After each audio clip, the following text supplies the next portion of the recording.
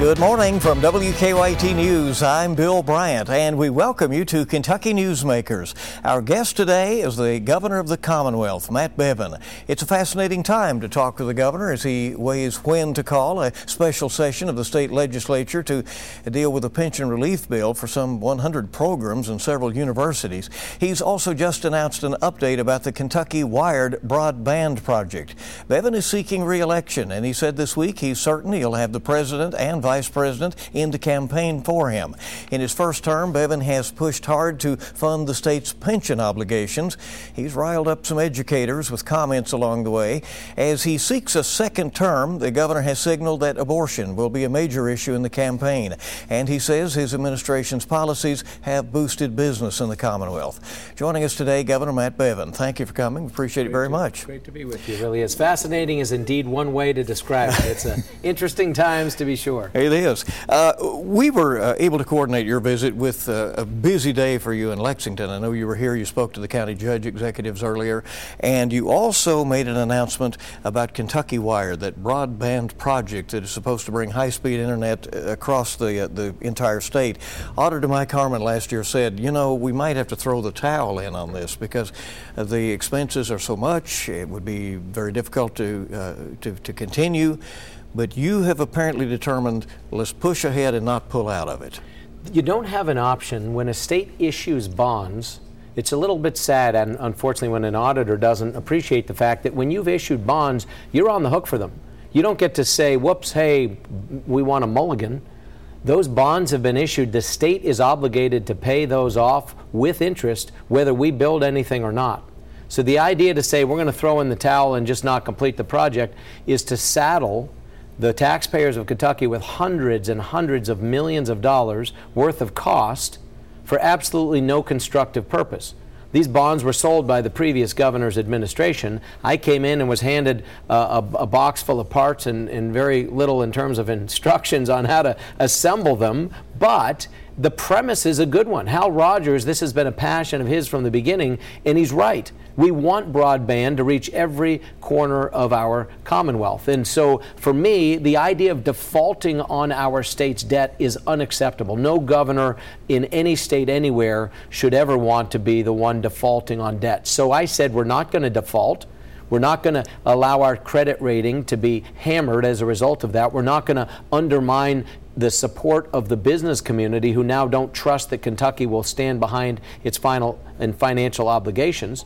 That's what would have happened if we defaulted. So your announcement on Friday was that there's kind of been a milestone reached in the construction. Just today we announced that what is called Ring 1A, there are going to be a half a dozen rings or so that cover the state. Ring 1A is now lit.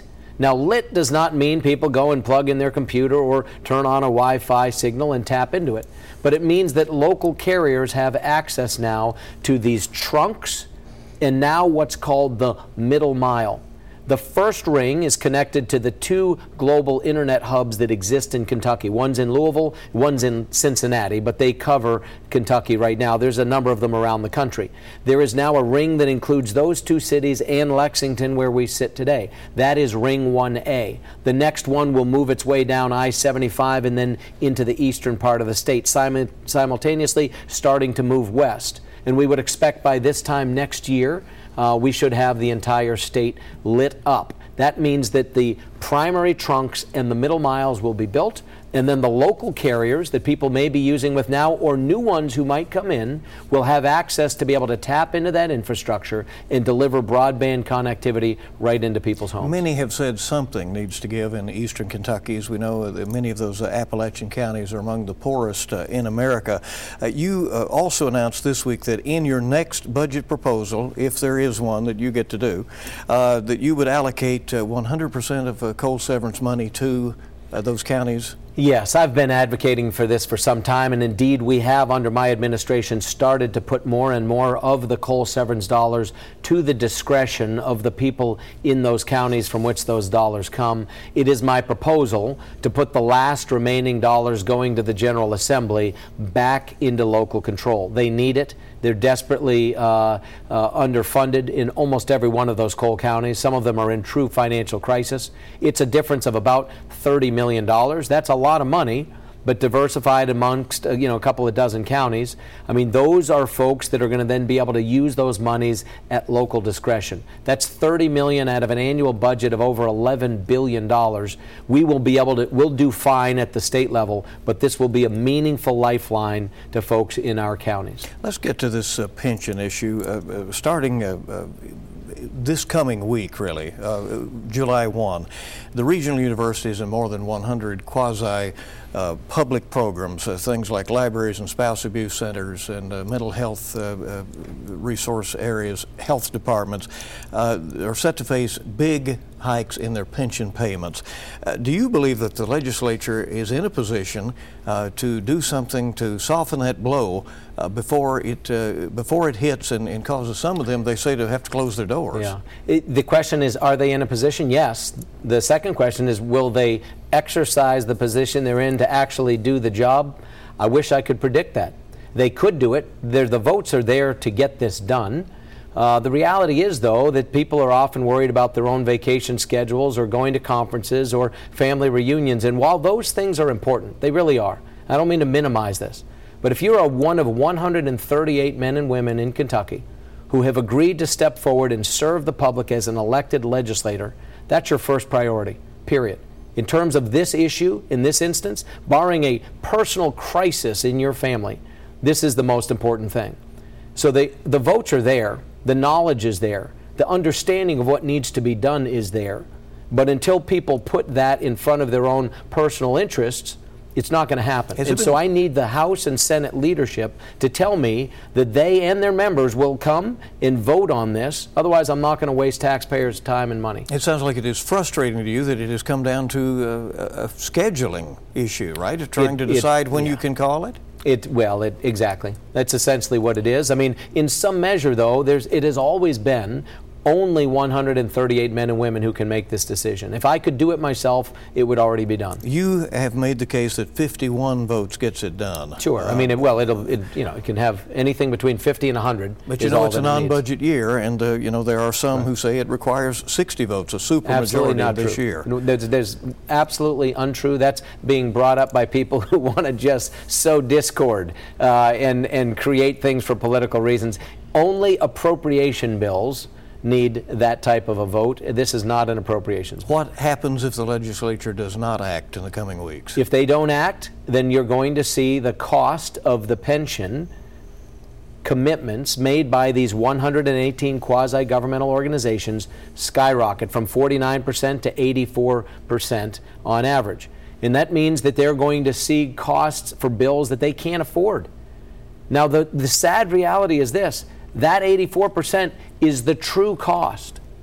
We are trying to come up with a way to feather that true cost in, to make sure that true cost does not land on their plate in one fell swoop starting July the 1st. And this bill allows it to be feathered in over the next year and change, to ease that way in and to give local judge executives and local decision makers up to, and these quasi-organizations themselves that are involved in deciding this, up more than a year before they even have to make a decision. But they can decide to stay in the system as it is, pay the increase, pay in the feathered in increase, buy themselves out. We've given them multiple options. The power is in their hands, but only the legislature can decide to let them have that power. Your focus on the pension problem has been admired by many, even by some of your critics who have said, there are state obligations that have to be paid, but along the way, the language used has riled some stakeholders, and you know that, Governor. Do you regret the way that you have characterized educators from time to time? No, because I haven't characterized educators as anything even remotely like people have been told. I regret nothing that I have ever said about an educator. Nothing. There are many things that have been said that I said that had I said them, I would regret. They believe that you called them thugs, they may believe it. Of course they did. And here's what I will say on this program that will be seen by any number of folks.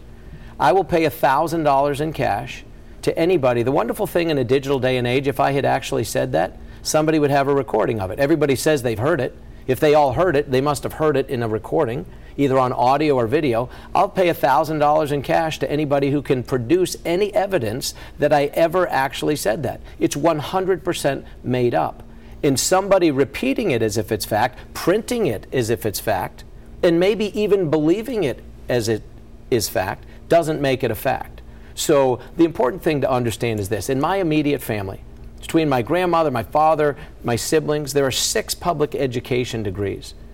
I mean, my grandmother was a retired educator. She was widowed when my mother was young, raised 2 single kids, was the daughter of immigrants herself, had nothing except her teacher's pension. People wonder why I fight for this. My grandmother lived to be 94 years old. Had her pension failed, she would have been left destitute. There are people like that in Kentucky.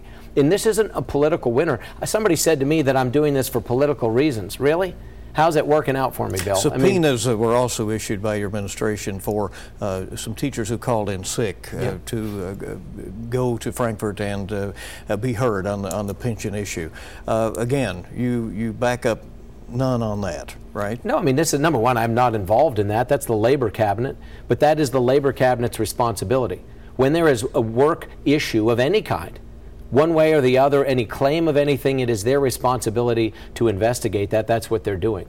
There's no determination. I've heard 1,000 hypotheses and theories as to what they're going to do. I don't even know what they're going to do, but it is their responsibility to investigate any labor dispute, concern, stoppage, interruption, whatever. That is the job of the Labor Cabinet to investigate, and that's what they're doing. Your opponent called on you to remove your labor secretary for that action. I mean, that is the most absurd request. That's like, I mean, I could ask him to do his job as Attorney General and defend the ultrasound bill that we just won in the 6th Circuit, and he was castigated for not doing his job. The reality is he's asking me to ask people to not do their job. He's an expert in not doing his job, so maybe he assumes other people in state government don't have to do theirs. But our Labor Cabinet and our Labor Secretary have a specific job to do. They're doing the job. What the end result of that job will be, we'll see when we get there. But him asking people not to do their job is an insult to the people of Kentucky. Governor Matt Bevins, our guest on Kentucky Newsmakers. He's announced he's going to Fancy Farm, so we'll talk more about this campaign. That seems to be an area of interest. We're coming back in a moment.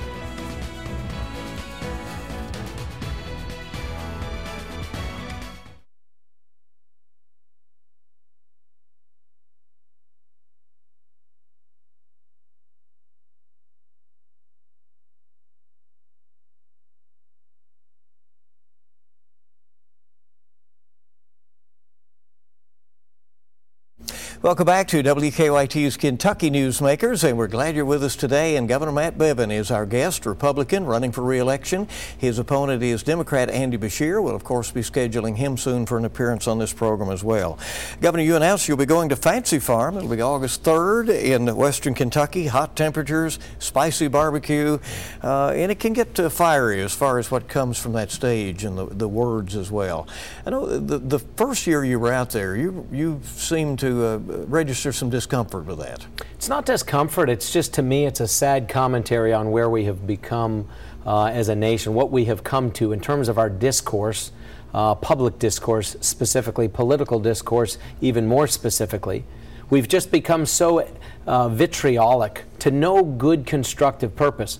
I love the tradition of Fancy Farm. I love what Mark Wilson and others have done to keep this tradition going. St. Jerome's Parish and the work that they do to raise money on this is admirable. But here's the problem. It's become less and less a place that people want to bring their families, and that's unfortunate. There's such anger, such nasty language, such foul behavior on the part of people that this not only diminishes the point, which is to create political conversation. People just sit there, yell and scream and swear at each other and try to drown each other out. How does this help anything? And if it keeps people away who might otherwise be enjoying this great barbecue and ice cream and bingo and other things and fundraising for a good cause, then why should we perpetuate such silliness? So I'm going to go. It is important, but I hope that there can be a little more mutual respect on both sides of the equation. How is this campaign going to roll out? And you have indicated that there will be some nationalization of this race. Oh, I'm sure. I think about it. It's the only race in 2019, so I'm the only Republican incumbent running for governor or anything on a statewide level in 2019 in the United States. So it is going to be seen by many as a proxy for what's coming in 2020, both in this state and nationally. So there are already a lot of outside players that are here hoping to experiment with ways to reach people, raise monies, move voters, turn out votes, or suppress votes. All that is happening in Kentucky because we're sort of the only gig in town in 2019. So it will be nationalized whether we want it to or not. The president and vice president have been clear. They're good personal friends of mine. I have a very good professional relationship. Kentucky has never had stronger relationships with the White House in the history of Kentucky than they do now. And I'm grateful for that. And they have both made clear they're going to be here, both of them on multiple occasions, and I look forward to it, and the people of Kentucky are looking forward to it. As you seek re-election, you have a new running mate, and that is State Senator Ralph Alvarado. Your current lieutenant governor is upset about some members of her staff being terminated. She's referred to dark forces in the administration. This week you've said that you have a great relationship with Lieutenant Governor Hampton. Are there hard feelings over her not being chosen as your running mate again? Certainly not on my part, but again, I could appreciate there might be on hers or that of people who know and love her. But the important thing to understand, this was never personal. She and I have talked about this for more than 2 years as to what we might do when we get to this point in time. And so for well over a year, it's been clear this is the direction we were going in. And she and I have had a lot of private conversations about this, the specifics of which don't matter. But her heart, her passion is in reaching out to young people, speaking to them, encouraging them. Her story is the embodiment of the American dream. It's an amazing story, and it's one that I'm glad people have been able to hear. She's been a very good lieutenant governor. She has served loyally and faithfully, and I'm appreciative of that. I really am. But as I look forward in the things that we need, both legislatively and from a health care standpoint in our state, having a legislator and a medical doctor, somebody who can take those issues into the next 4 years, is something our current lieutenant governor wasn't interested in and didn't have the experience in. And it wasn't anything on her. It's just that sometimes you move in a different direction in the next term. That's where this comes down. You have no doubts that you have the right to control the staff of the lieutenant governor's office. No question. I mean, it's constitutional. The thing that a lot of people don't understand, a lieutenant governor has no constitutional authority or responsibility. The lieutenant governor's job is one that's simply whatever they and the then governor, decide it to be. So, and let me clear up one thing very quickly. I mean, you mentioned 2 people. There haven't been 2 people let go in the vein that is being implied. Steve Nipper, who was her chief of staff, chose to run for Secretary of State. 2 other people did as well. Steve Nipper did, Andrew English did, and Heather French Henry did. All 3 of them were appointees by me to positions in my administration. 2 of them followed the rules and stepped down in order to run. 1 did not, and ultimately was told, then that's going to be the end of your employment. And now, ironically, he's suing to get his job back, which is 0% chance that's going to happen. So there's a way things work, and he was removed simply because he didn't want to follow the rules. You plan to campaign on a strong economy. There have been about 50,000 jobs that have been created in the last few years. You have said that you think that changes in regulations are part of what has pushed that along. No question about it. I mean, I wear this little button here. People may wonder what that is. Here are scissors cutting through red tape. Here's the wonderful thing about red tape. Nobody loves it. I mean, Republicans hate it. Democrats hate it. Everybody hates red tape. We have cut now and or modernized 27% of all the regulations in this state. My goal was about 30%. We're on our way. Thousands of rules have been eliminated. We've simplified this. We help companies get to yes or no quickly. This creates jobs and opportunities. We have more Kentuckians working than ever in history. We have the lowest unemployment ever in history. $20 billion in private capital invested in our state in the last 3.5 years, more than any 10-year period previously in history. These things are not by accident. It's because, as a business person, I'm speaking with business people. And in this race, Bill, it's important for people who are voters to understand you're going to end up with 1 of 2 people as the governor. Do you want someone who's been a CEO, who has created jobs and can have that conversation, or someone who's never created a job, has been in the political world or under his father's shadow politically his entire life, and doesn't know how to communicate with people and can't speak off of things that aren't written down? I mean, that's the choice.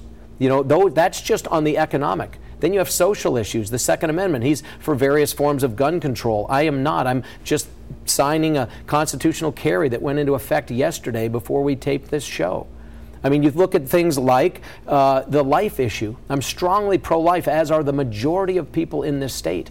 He is strongly pro-abortion and supported by the most radical elements, Planned Parenthood and NARAL and others. There's just a clear choice for people. Is it your hope that one of those abortion restriction bills will make its way to the U.S. Supreme Court? We just today had a ruling from the Sixth Circuit on the ultrasound bill, where they have simply said it is now done. It is settled in the Sixth Circuit.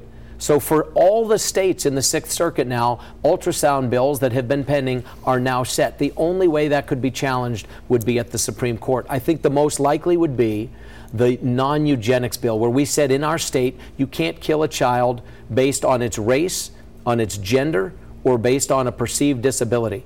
Our Attorney General refused to defend either one of those. And I've defended them both. I think it's that last one that's most likely to go to the Supreme Court. The Kentucky Chamber of Commerce is basically telling employers that they are going to have to hire people with drug convictions and those who may be needing ongoing treatment. The number of overdoses continues to climb as we look at the statistics. Where are we in this awful opioid battle?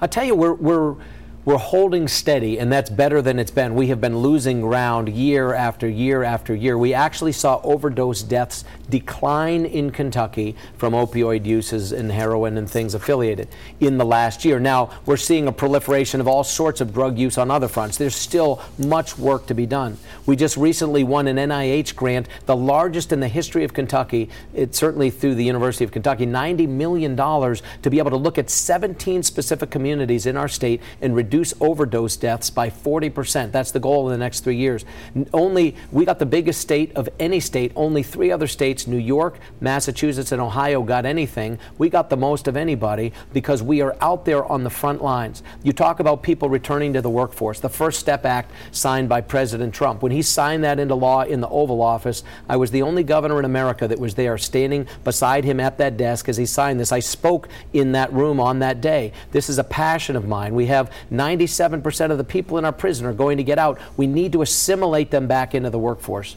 This is something we're working on. Louisville's Metro Council has passed an ordinance directing the local police there to be more hands-off on small amounts of marijuana possession. There are officers, though, there who are sworn to uphold the state law, which says otherwise. Yeah. There's a petition circulating to decriminalize small amounts of marijuana at the state level.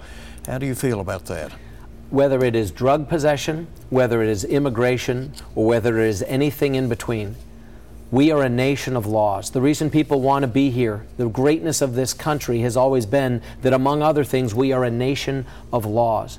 If the laws are there, they should be enforced, period. If the laws are wrong, we have a way to change them. Change the laws. You said things are circulating. Fair enough. Wait until those laws are changed before we stop applying them. For people in Louisville or anywhere else to be signaling to their law enforcement officers who have taken an oath to uphold the very law itself, to not do it, nudge, nudge, wink, wink, you can disregard it, is the wrong approach, and I think it's a mistake. Do you have a stance on what the law should be?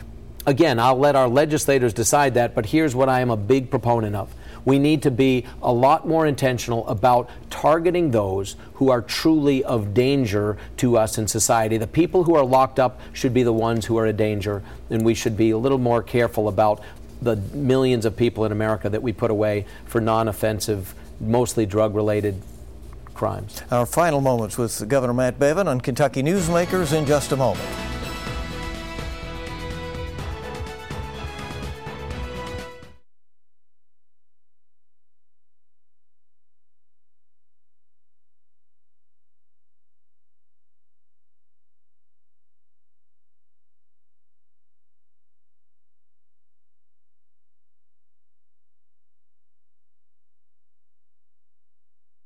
Welcome back to WKYT's Kentucky Newsmakers. We're visiting with Kentucky Governor Matt Bevin today, who's seeking re-election. Next year is a budget year.